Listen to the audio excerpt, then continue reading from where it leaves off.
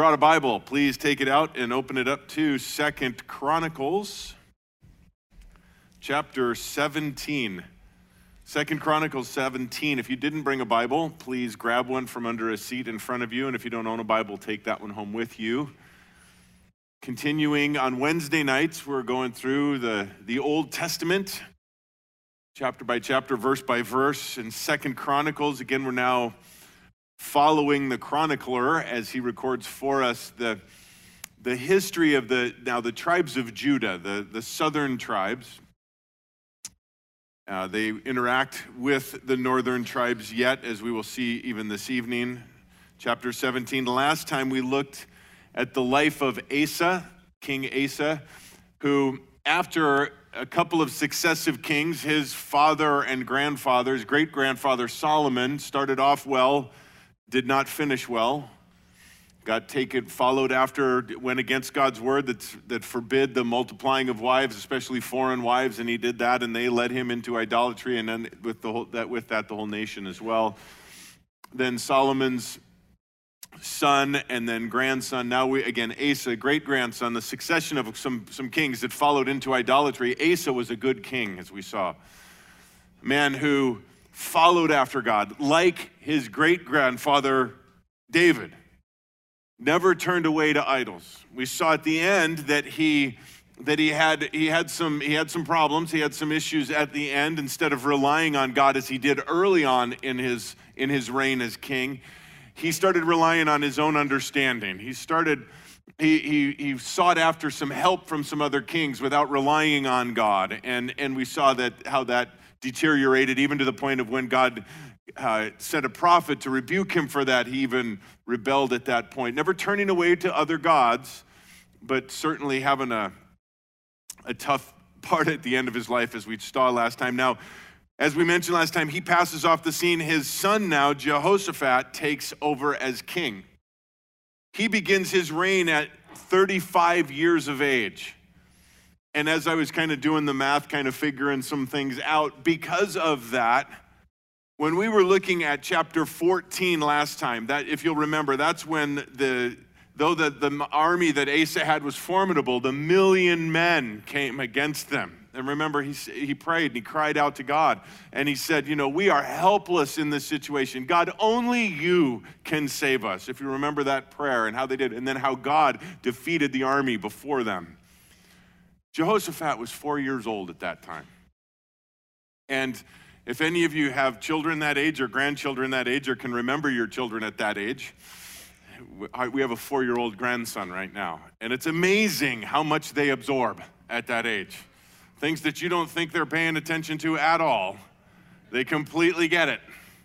We think, he's not going to understand that, and then come up with a list of 10 questions. Grandpa, what was this? And what's going on with that? It's really? Wow. And the stuff you want them to do, they don't get. But it's amazing. It's amazing how that 4-year-old mind is just such a sponge, and I can only imagine how Jehoshaphat, as he saw his father following after God and doing all of these things, and maybe even following him around as he's given all of these orders, and then he hears the word that there's this 1,000,000-man army coming against them, and how he goes to God, and he totally trusts God, and he sees God deliver. I have no doubt that had a huge impression on young Jehoshaphat, and later on as new king at 35 years old. And I say all of that to reinforce, guys, parents, grandparents, the influence that we can have on our children and grandchildren, sharing with them the word of God, the power of God, and not just sharing with them the word, but guys, living it. If they see that we trust God, there's a much better chance that they're going to grow up and trust God. If it's just words, but then when we get and then something comes against us and we get the bad news from the doctor or bad news from our employer or bad news in the mail and we freak out and they see that. They understand that. But if we say, you know what, guys, we need to pray about this. Let's all get together, get them involved in the prayer, get them around the table and pray.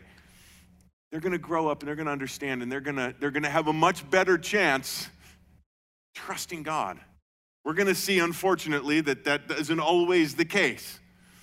But guys, what an influence we can have on our kids and our grandkids.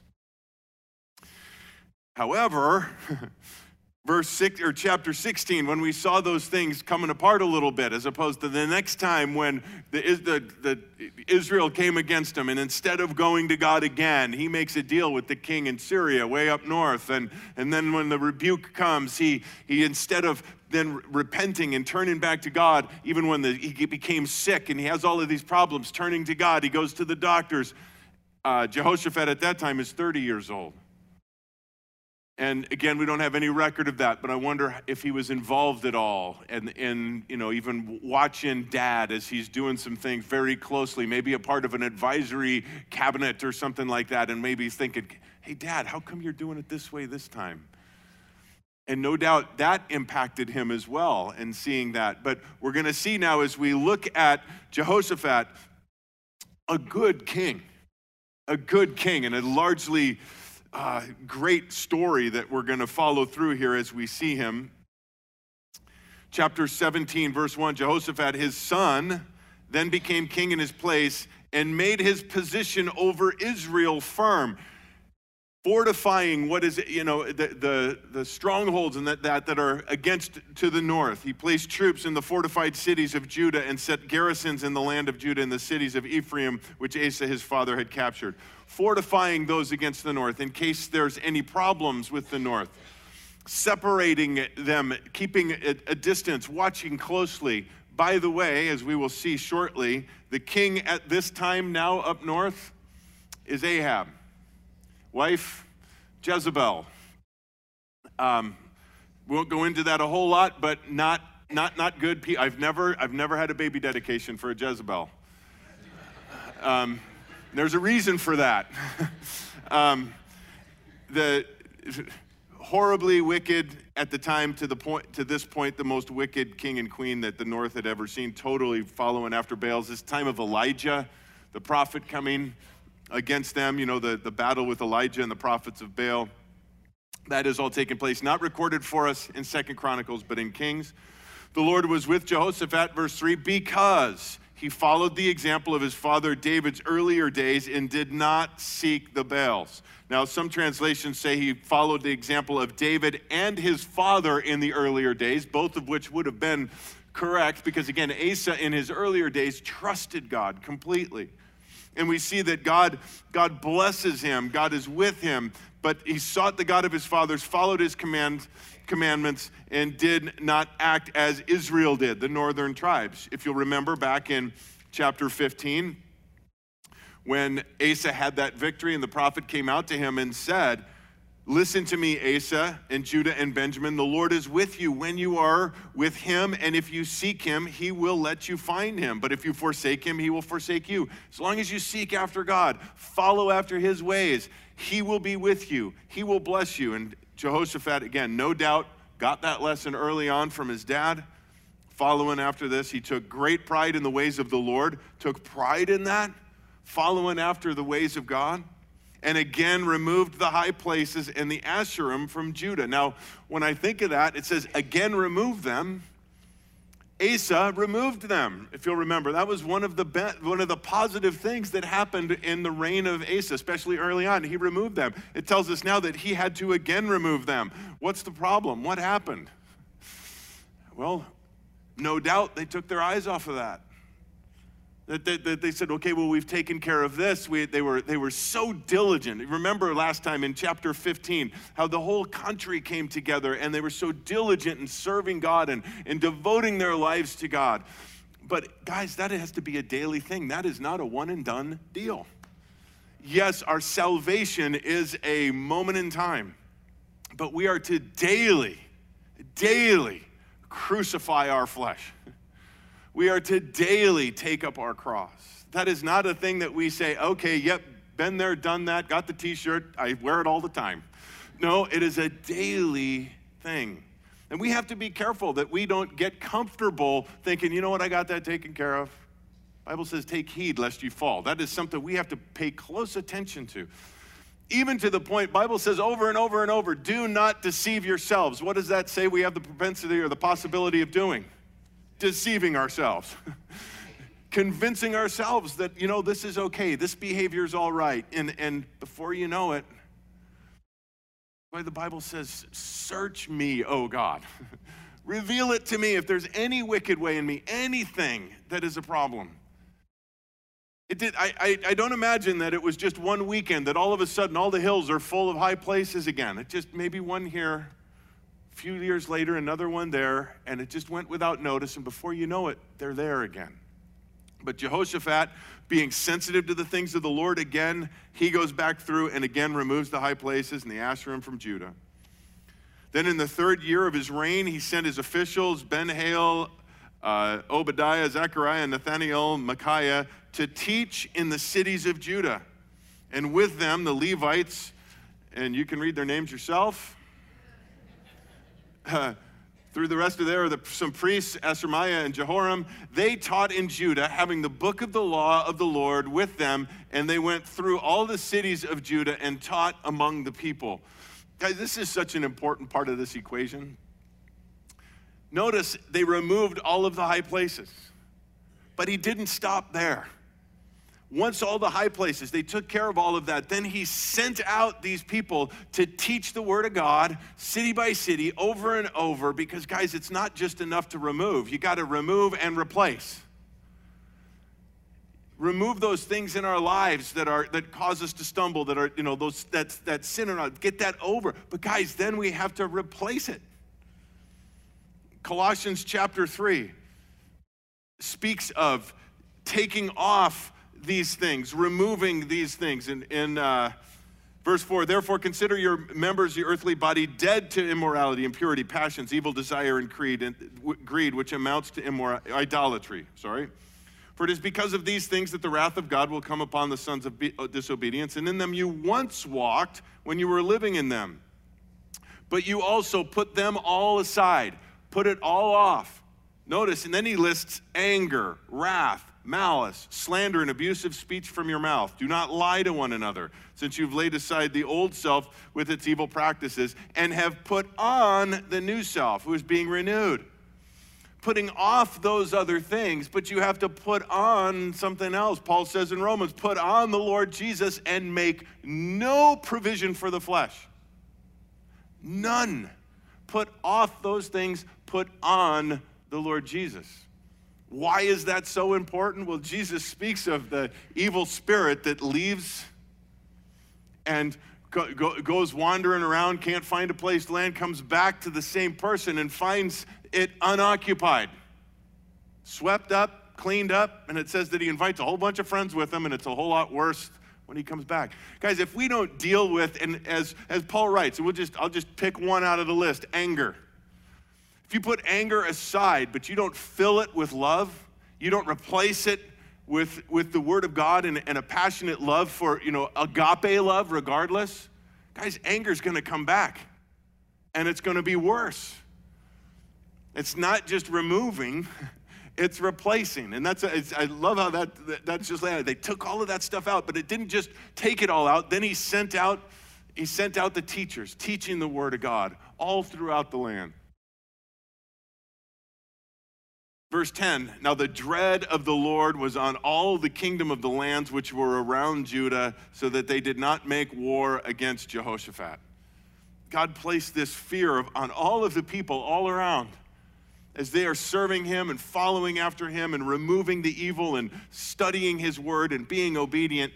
He puts fear in all of the people all around. Some of the Philistines, their own enemies, brought them gifts of silver and tribute to Jehoshaphat. The Arabians also brought flocks, 7,700 rams and 7,700 male goats. So Jehoshaphat grew greater and greater, and he built fortresses and store cities in Judah. He had large supply cities, supplies in the cities of Judah, and warriors, valiant men in Jerusalem. This was their muster according to the fathers' households of Judah, commanders of thousands. Adnah was the commander, and with him 300,000 valiant warriors. Next to him was Johanan, the commander, and with him 280,000. Next to him was Amasiah, the son of Zikri, who volunteered for the Lord, and with him 200,000 valiant warriors. And of Benjamin, Eladiah, the valiant warrior, and with him 200,000 armed with a bow and a shield. And next to him, Jehozabad with 180,000 equipped for war. This is quite a fighting army we got here. And they're at peace. These are those who served the king apart from those who the king had put in the fortified cities. Those are just the ones in Jerusalem. Not to mention all those others that he had placed around. This amazing situation that that Jehoshaphat finds themselves in here now.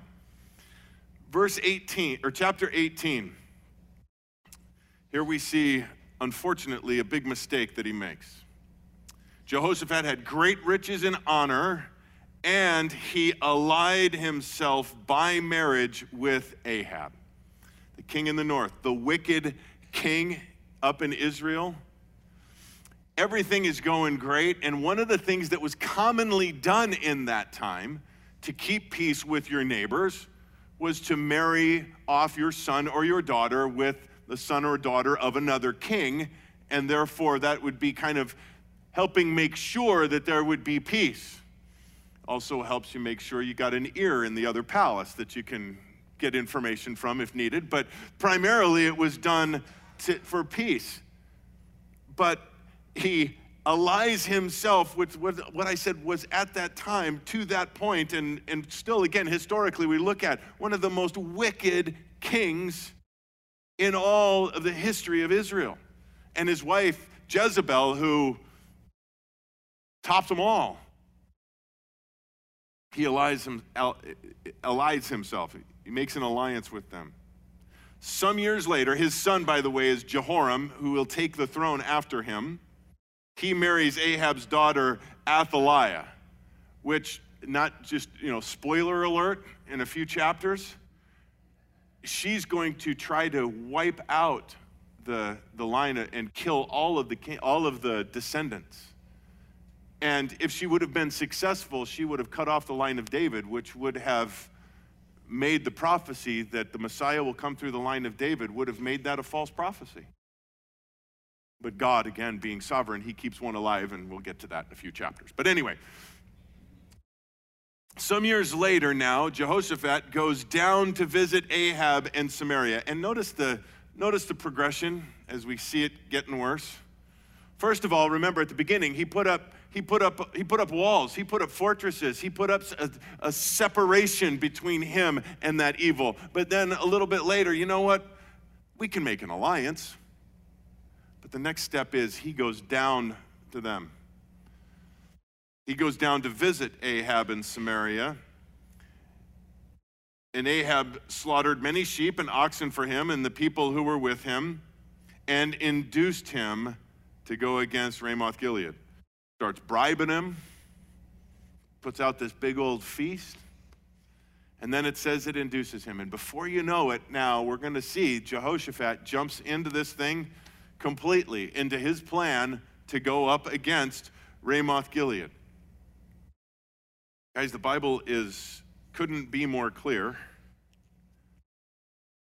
In 2 Chronicles chapter 6, do not be bound together with unbelievers. It does not say don't have anything to do with them. Guys, our job, the reason we're still here, is to bring the gospel to unbelievers. We have to have interaction with them. We have to be among them, but it says do not be bound together with them.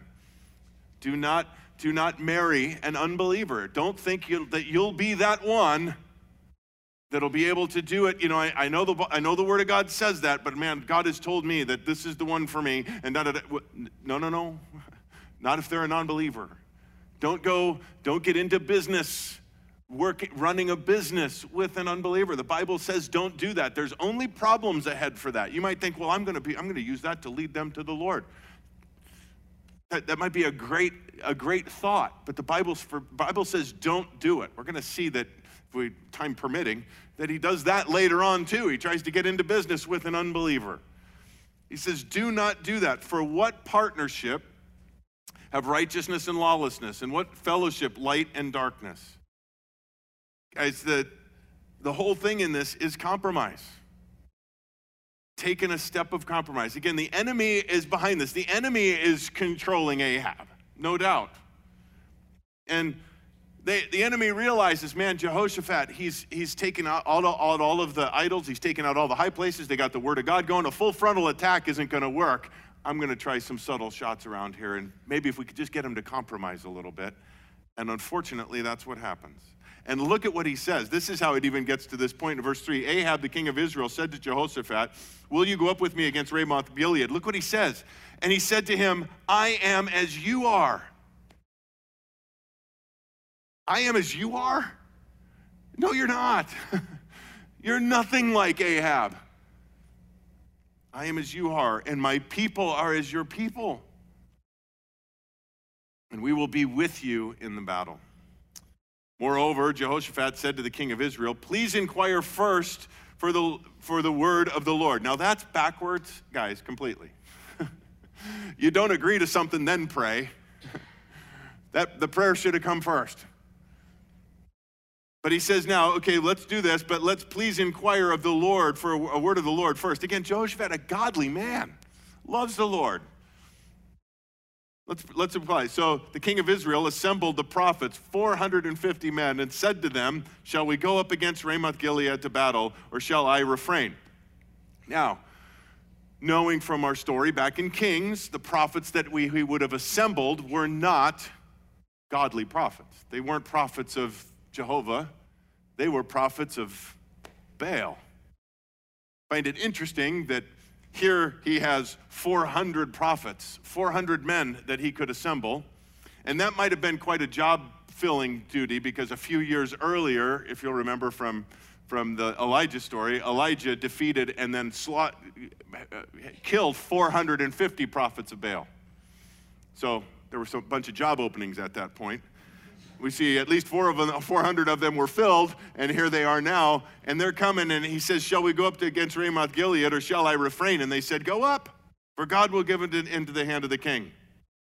But Jehoshaphat said, verse 6, is there not yet a prophet of the Lord here? He could see right through all of that. There's not a godly man in this group. Again, sensitive enough to God and the things of God to know, hang on a second. There's 400 men here. Is there anybody around that's a godly man, the prophet of the Lord, that we may inquire? The king of Israel said to Jehoshaphat, there is yet one by whom we may inquire of the Lord, but I hate him. For he never prophesies good concerning me, but always evil. And we chuckle at that. But guys, don't we have that propensity in our flesh? I want to hear good things.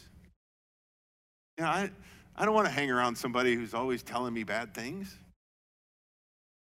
But guys, bottom line is, if we know what's good for us, we don't want the good things, we want the truth. And sometimes the truth hurts.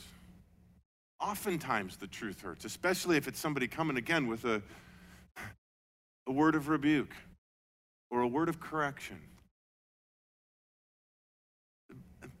None of us like that. But if we avoid that, we're going to really hate where it leads. Like I said, I chuckle at that too, but I'm like, Lord, if that's ever in me, take that away, because he never prophesies any good, but only evil. I hate him. He's Micaiah, son of Imlah. But Jehoshaphat said, let not the king say so. We need to hear from him.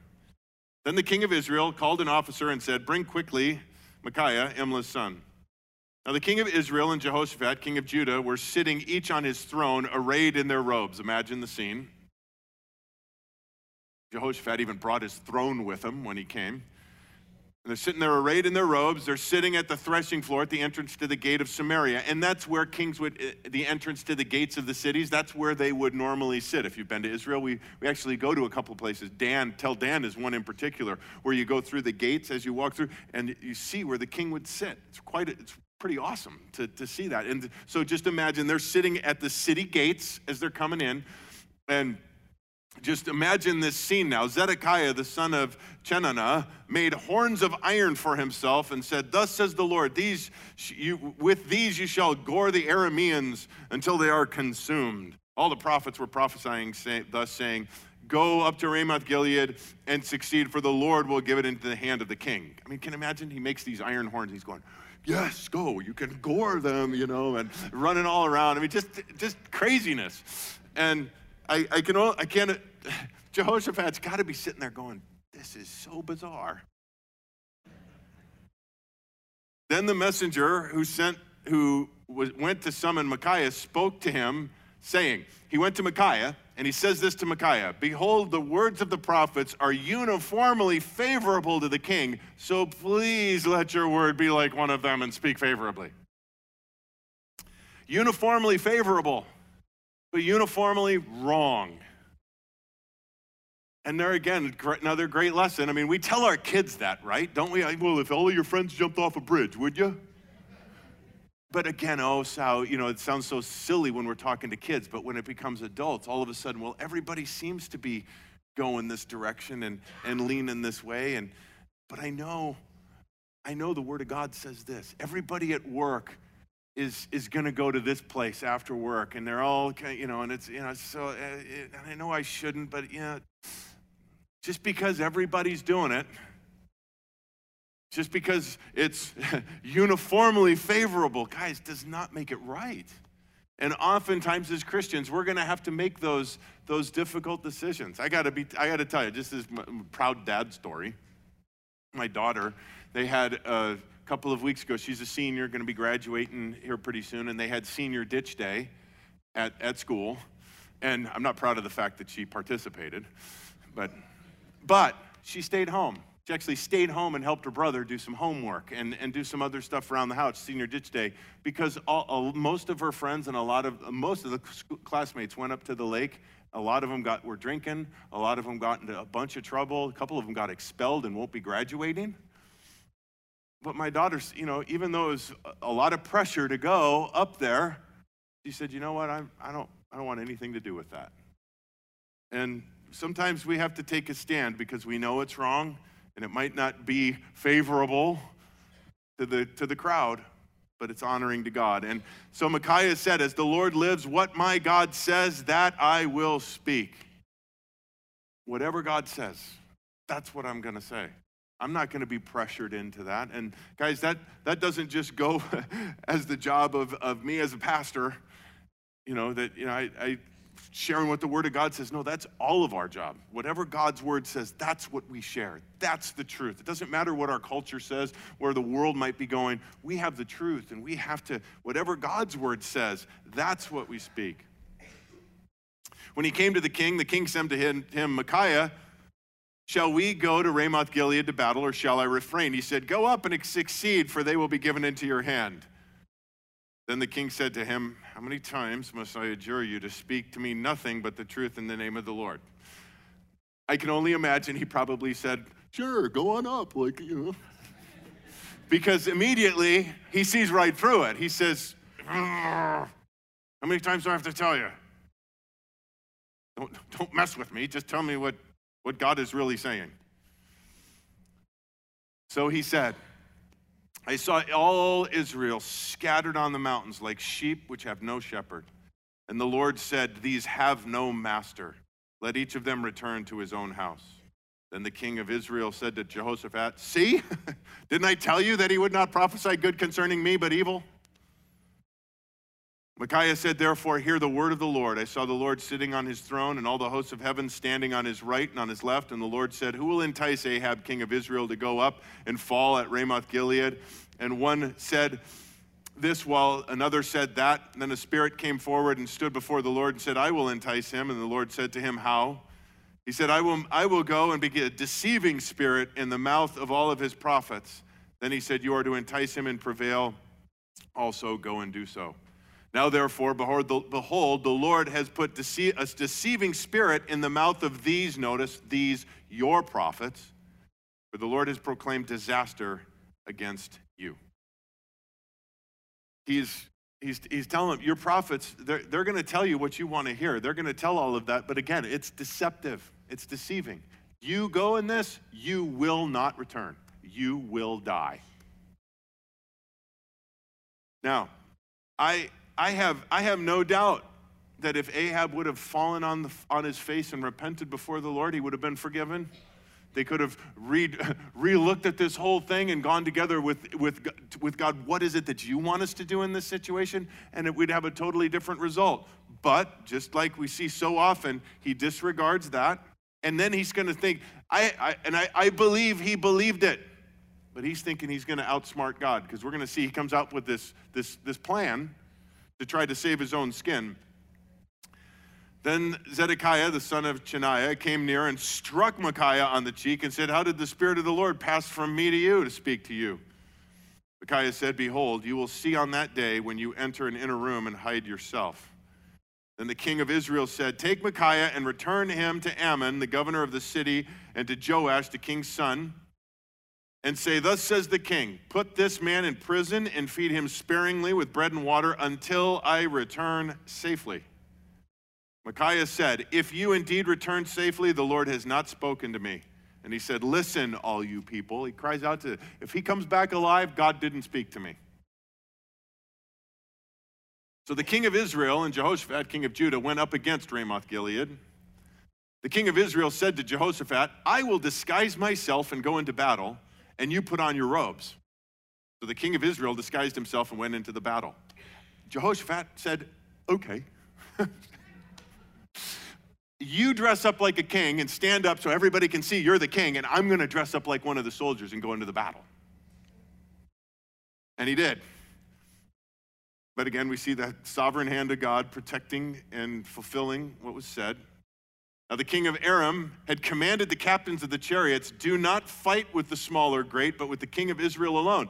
Don't worry about the commanders. Don't worry about all of this. You find the king and you kill him. That's all we're worried about.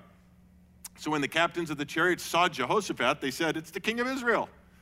They turned aside to fight against him, but Jehoshaphat cried out, and the Lord helped him, and God diverted them from him. So they start chasing after him, just like Ahab was planning. They're going to chase after Jehoshaphat. They see he's dressed up all like the king and kill him.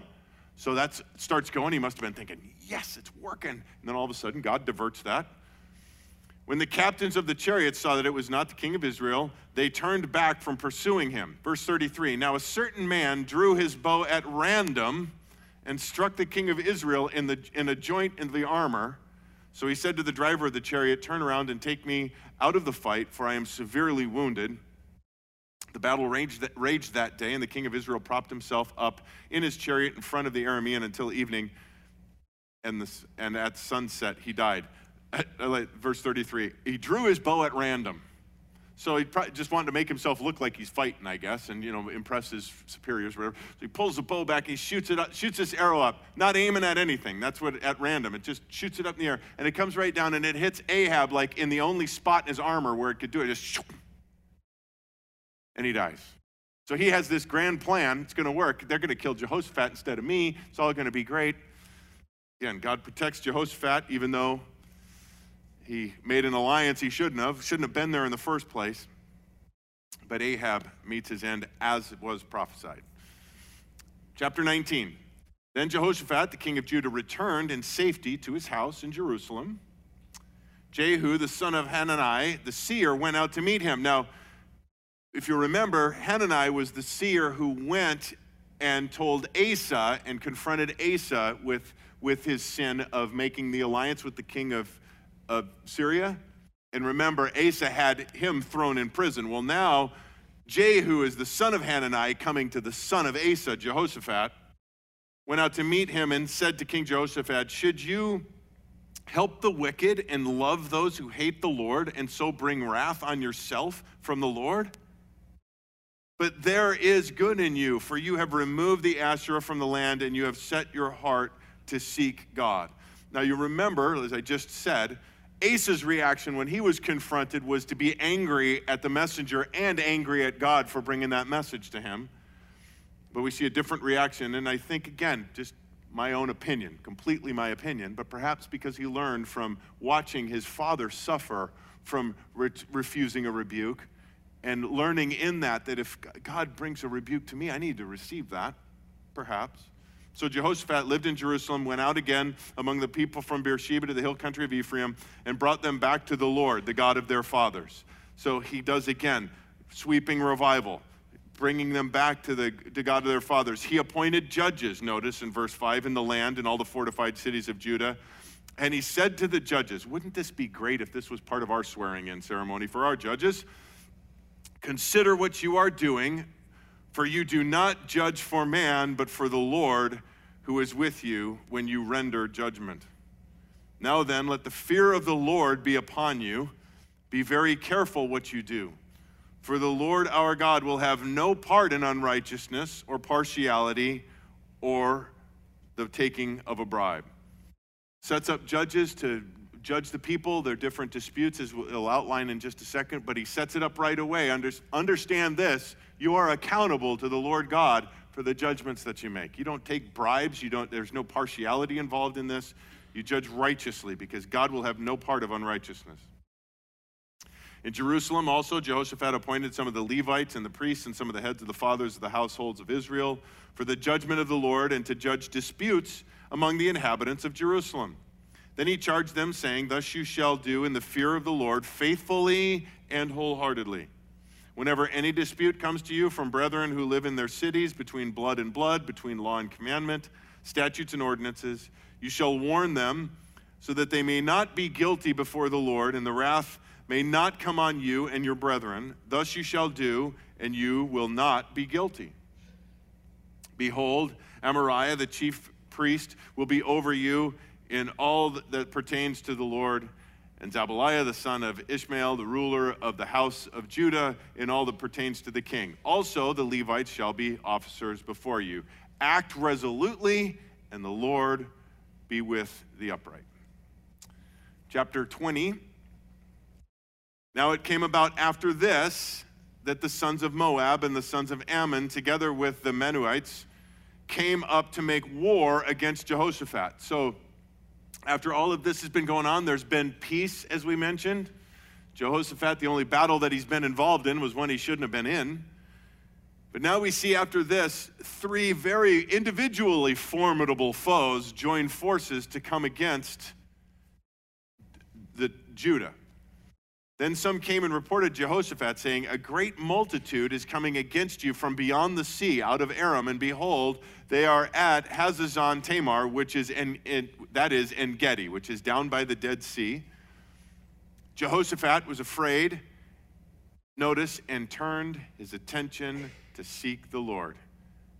Again, I just go back to how I started this out. 4 years old, he saw his dad do the same thing. This formidable army coming. He's afraid, but he turns his attention to seek the Lord and to proclaim a fast throughout all Judah. Not just his eyes on the Lord, but everybody's eyes on the Lord.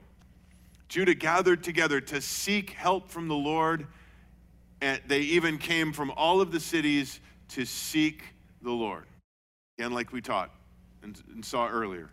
And even in chapter 16, if you'll remember verse 9, it said, for the eyes of the Lord move to and fro throughout the earth, that he may strongly support those whose heart is completely his.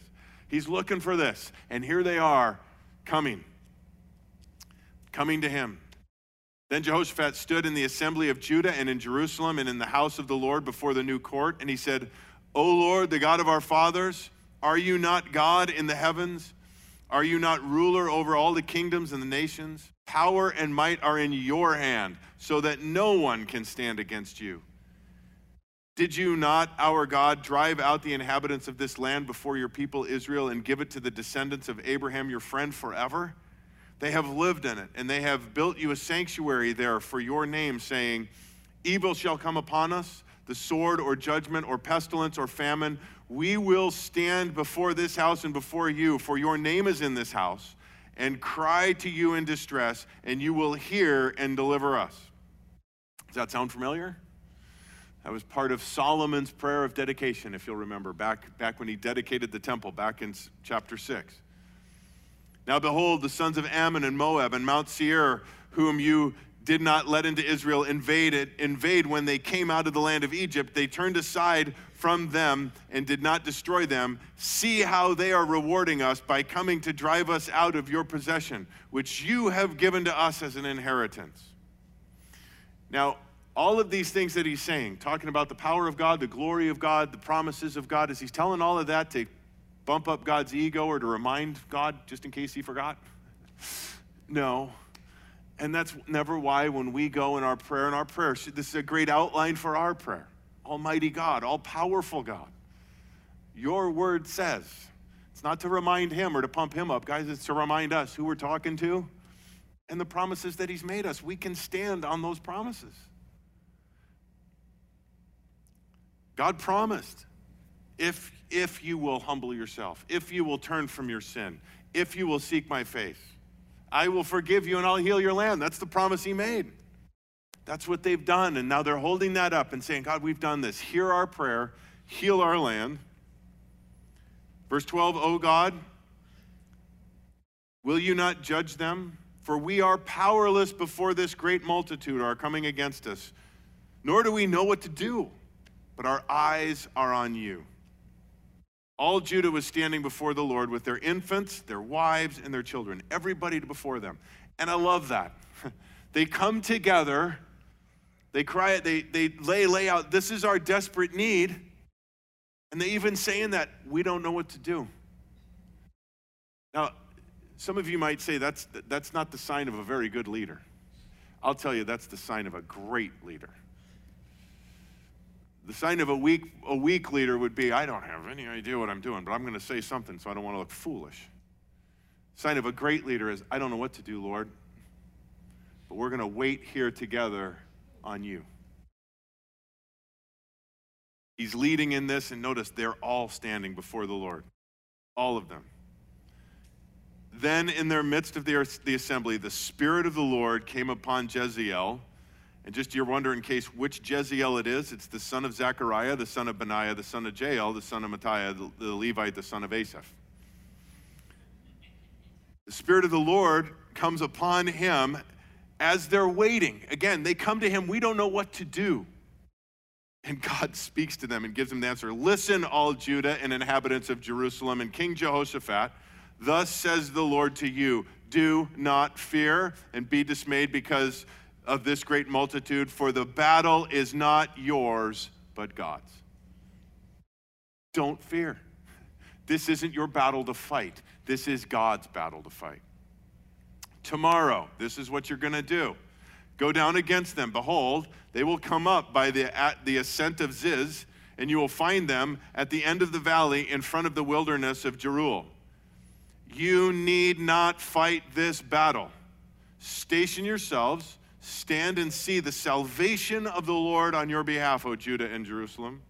Do not fear or be dismayed. Tomorrow go out and face them, for the Lord is with you.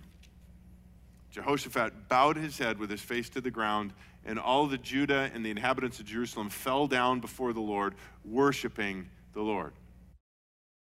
The Levites and the sons of the Kohathites and the sons of the Korahites stood up and praised the Lord God of Israel with a very loud voice. That's the response. They fall down and worship. They stand up and praise. They heard a word from the Lord, and they know what to do. Now, I love this because in verse 20 it says, they arose early in the morning. So that tells me they hear, they're all worried, right? They all get together. They're fasting. They're praying. They hear from the Lord. They're so comforted by the word of the Lord. They worship, and they go home, and they sleep like a baby. And they get up early in the morning, and they're raring to go because they believe. Guys, if we believe what God's word says, that's how we should approach every day. Not worried. We should sleep better than anybody on the planet as Christians. Getting up every day. God, what do you have for us today? Went out in the wilderness of Tekoa, and then they went down, Jehoshaphat stood and said, listen to me, O Judah, inhabitants of Jerusalem. Put your trust in the Lord, your God, and he will, and God and you will be established. Put your trust in the prophets and succeed. Trust in God. He's going to take care of it. When they had consulted with the people, he appointed those who sang to the Lord and those who praised him in holy attire as they went out before the army. So he gets the praise team and the worship team and he puts them out in front of the army. This is how we're going to do battle today. The army, you guys just kick back because you're not going to do anything anyway. God's got this. We're going to go out and we're going to worship him. Get the worship team out front. When they began singing and praising, the Lord set ambushes against Ammon, Moab, and Mount Seir. Now, we're not exactly sure what that is, but the video is going to be cool. Who had come against Judah, and they were routed. For the sons of Ammon and Moab rose up against the inhabitants of Mount Seir, destroying them completely. And when they had finished with the inhabitants of Seir, they helped to destroy one another. So they turned on this first group initially, two on one, wiped them out, and then they turned on each other, completely wiping each other out. And meanwhile, the worship team's going, and the army's standing back there, yeah. When Judah came to the lookout of the wilderness, they looked toward the multitude, and behold, there were corpses lying on the ground. No one had escaped. Then Jehoshaphat and his people came to take the spoil. They found so much among them, including goods, garments, valuable things, which they took for themselves, more than they could carry. And they were 3 days taking the spoil because there was so much. All you can carry, take it home, come back. All you can carry, take it home, come back. 3 days. On the fourth day, and we know what happens at the fourth day because, right, Lazarus stinketh on the fourth day. This place has got to really be bad by the fourth day. So they assembled elsewhere. They assembled in the valley of Berakah, for there they blessed the Lord. Therefore they named the place the valley of until this day. Every man of Judah and Jerusalem returned with Jehoshaphat as their head, returning to Jerusalem with joy, for the Lord had made them to rejoice over their enemies. They came to Jerusalem with harps, lyres, trumpets, to the house of the Lord. And the dread of God was on the kingdom of the lands when they had heard that the Lord had fought against the enemies of Israel. So the kingdom of Jehoshaphat was at peace, for his God gave him rest on all sides. Now Jehoshaphat reigned over Judah. He was 35 years old when he became king. He reigned in Jerusalem 25 years, and his mother's name was Azubah, the daughter of Shilhi. He walked in the way of his father Asa and did not depart from it, doing right in the sight of the Lord.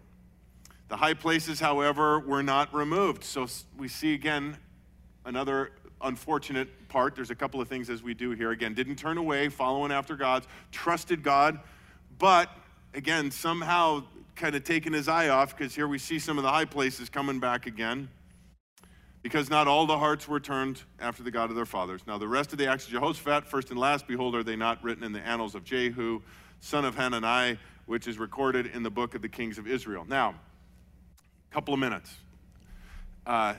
35 through 37 here, I'd mentioned this earlier. Jehoshaphat, king of Judah, allied himself with Ahaziah, king of Israel. He acted wickedly in doing so. Ahaziah now, following after Ahab, he makes an alliance again, even after receiving the initial rebuke, saying, don't do that.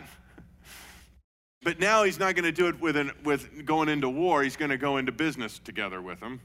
So he allied himself with him to make ships and to go to Tarshish, and they made ships in Ezion-Geber. So Jehoshaphat, Ahaziah Shipping Company.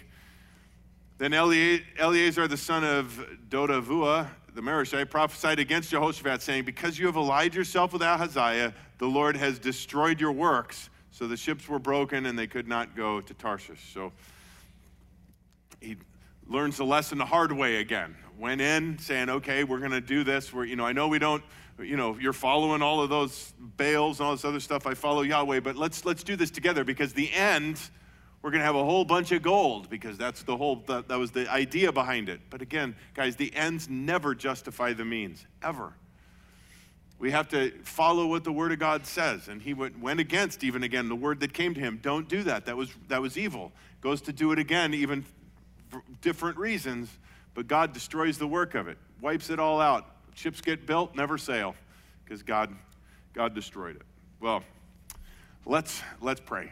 Lord, we thank you again for your word and the lessons that are here for us. We thank you for a godly man like Jehoshaphat, even though there were areas in his life where He made mistakes, didn't follow after you completely, but we see a humble man, certainly, a man who did truly love you and desire to follow after you. And God, what again, a great example for us. Lord, let us learn the lessons, though, because your word tells us that these are recorded for our learning, so we don't have to fall into those same mistakes, doing those same things. Lord, your word tells us that we're not to be making alliances, going into business, getting into relationship with those who don't know you. But Lord, yet we are to be in the world, not of it, in it, to proclaim your truth. And Lord, we pray that as we stand for your truth, as we are salt and light in this world, Lord, that they would see and notice a difference and want to know why. Give us an opportunity to share the truth about you. Thank you again for your word. Bless the rest of our week in Jesus' name. Amen. All right. God bless you guys. We'll see you this weekend.